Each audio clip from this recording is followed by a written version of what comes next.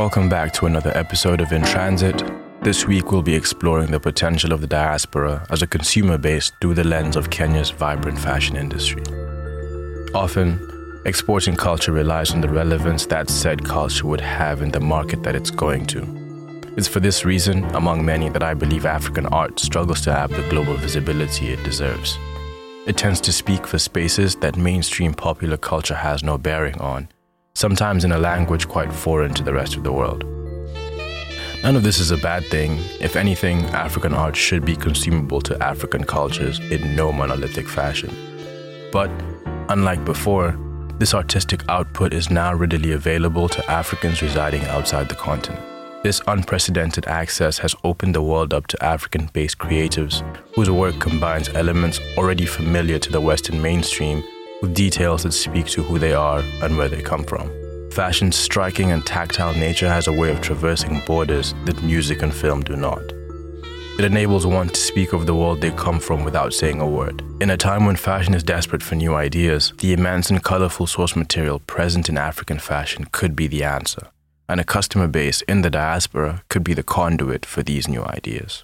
I spoke with Nairobi-based designer Kwame Okudzetu, founder and creative director of Setuchi, for a peek into how his brand is leveraging a fan base outside of the country to grow his profile, while he continues to exceed expectations locally. Being half Ghanaian, his pieces combine West African print with contemporary clothing such as hoodies, tees, and crew necks to appeal to the diverse urban youth. So initially when we entered the market, it was a very different product, and the beauty was different and nice and good quality. So everybody welcomed it. And over the years now, I feel like I set the pedestal for people to enter the market. So now many people are doing similar stuff and, just designing their own stuff based off of the Setuchi designs, which is, it's a good thing because, I don't see it as competition. I just see it as enabling growth. People are able to now represent African culture more, number one. Number two, people are also able to make money off of starting their own lines and selling clothes. How do you still manage to be unique and competitive despite the African print design becoming more common? Building a brand. So initially, that's what we managed to do, build a brand. So despite new people coming into the market or whatever, everybody knows that this was started by Setuchi. So, even if there's knockoff guys or whatever, people associate us with quality and being the first ones who started it. Secondly, just innovation in the designs, like different designs, different fabrics, and just working with the patterns. And we outsource the material from West Africa. Since I'm half Ghanaian, it's easy for me to get the fabrics from Ghana. Yeah, so most of the people who are doing what they're doing here aren't able to access different fabrics they just use a standard local fabric, but now we're able to outsource different fabrics and prints, which makes the designs more versatile and just more unique. So that's another thing that we do that other people can't do. And does part of that involve holding yourself to a higher standard than the local scene? To be honest, yes, definitely. I would say we're an international brand now. International in the sense that we don't have stores internationally, but our stuff is just bought a lot by people in the diaspora and, just represented out there. So you see, for example, the other day somebody bought a hoodie from us and gave it to Didier Drogba as a gift. Those are things that other designers can't, say that they do or they've done. They've had a few runway shows in the UK. We've exported some product to the US, Canada, the UK as well. So you see, these are things that I don't honestly think that the designers who are doing similar stuff in the local market can say that they've done or they do. Brands tend to release collections on a seasonal basis, but you tend to do them episodically. So just briefly describe your release schedule and your public viewing in Nairobi. What's the reception of your collections and how do these things play out? Okay, so the episodes ideally are released twice in a year. So that would be summer and December. The reason why we do it twice a year is because a lot of our clientele is people in diaspora. So people who are in the UK, US, Canada, wherever, Australia. So because they tend to come back around summer, December for their holidays and all of that. So we always try to schedule releases with their calendar. So when people are back, that's when we would do the release because that's the biggest client base, number one. Number two, those are the people that attend the fashion shows and all of that. The first release we ever did, which was episode 0 and 1, we released that through with the website. We've had 3 more after that, and we've released those with fashion shows at the TAV. So the beauty of doing fashion shows is you kill 2 birds essentially with 1 stone. Purely online based, sometimes people want to see the physical clothes. So when we release on the fashion shows, you get to see the clothes on the runway, as well as we have a pop-up shop. So you can also have a look and physically see the clothes at the pop-up shop. And, sometimes it's also nice when you see someone's wearing something, you can be like, oh, damn, I want that item off the runway. And then you get the chance to buy it.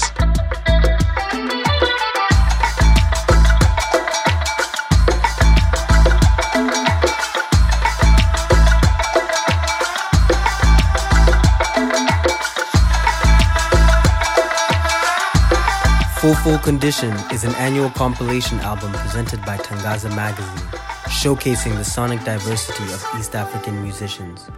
The song playing now is called See the Sun by EA Wave, a Nairobi-based collective. If you like what you hear, you can listen to the rest of the album at tangazamagazine.com or by searching Full Condition on any of the major streaming platforms.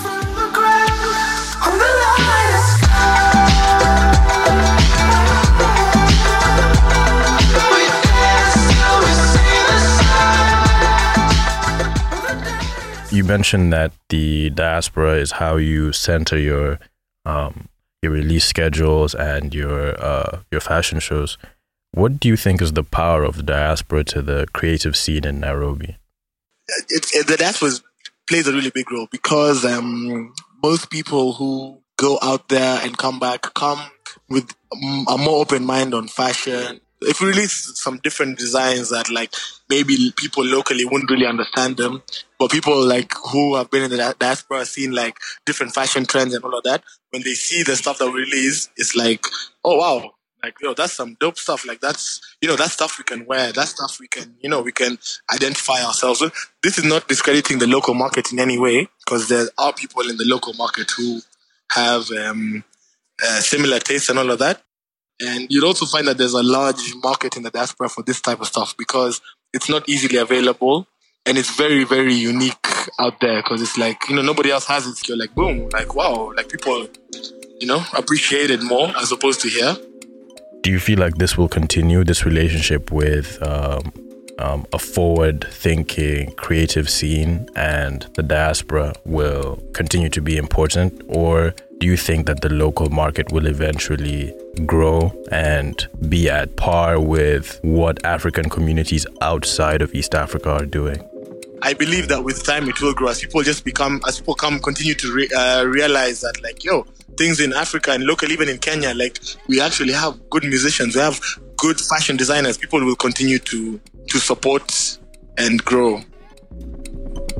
An interesting take from our conversation is the current state of cross-collaboration and brand partnerships. Given the lack of infrastructure in the region detailed in previous episodes, I for one was under the impression that brand partnerships would be the next viable source of income for creatives residing in East Africa. But from Kwame's experience as a reputable brand, it seems that many collaborators aren't leveraging a large enough audience on their own to make it worth it for brands like Satucci. It seems that by and large, you still have artists looking for free and easy access to the brand credibility that people like Kwame work so hard to achieve.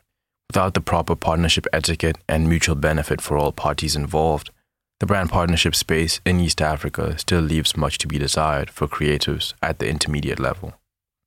But now you see, that's the thing, with the growth of the industry, hopefully, ideally, creatives and all should be paid more for their services. So musicians, whatever, artists, whatever, they should get paid with the growth of all of this. They should eventually be getting paid to perform or whatever, which then would benefit in the sense that they can bring more to the table because they have more cash or whatever to offer. You understand? In reality, we should all work together to build the industry, Because at the end of the day, if the industry grows, we all benefit. We're all going to eat, Like we all get something out of it. Join us next time when we'll be taking a different look at Nairobi's relationship with the diaspora through the eyes of a Kenyan creative who came back home to a drastically different landscape than the one they left. Until then, feel free to check out Tangaza's website for additional content on the East African scene.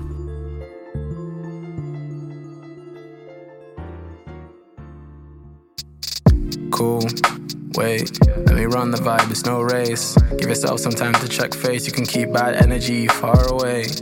Hey, okay, I'ma take my coffee, no lay.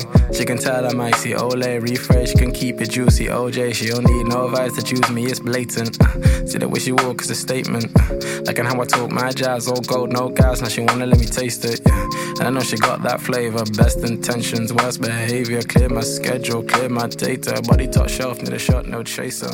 Full Condition is an annual compilation album presented by Tangaza Magazine, showcasing the sonic diversity of rising East African musicians. The song playing now is called Two of a Kind by Kenyan artist Mao. If you like what you hear, you can listen to the rest of the album at tangazamagazine.com or by searching Full Condition on any of the major streaming platforms.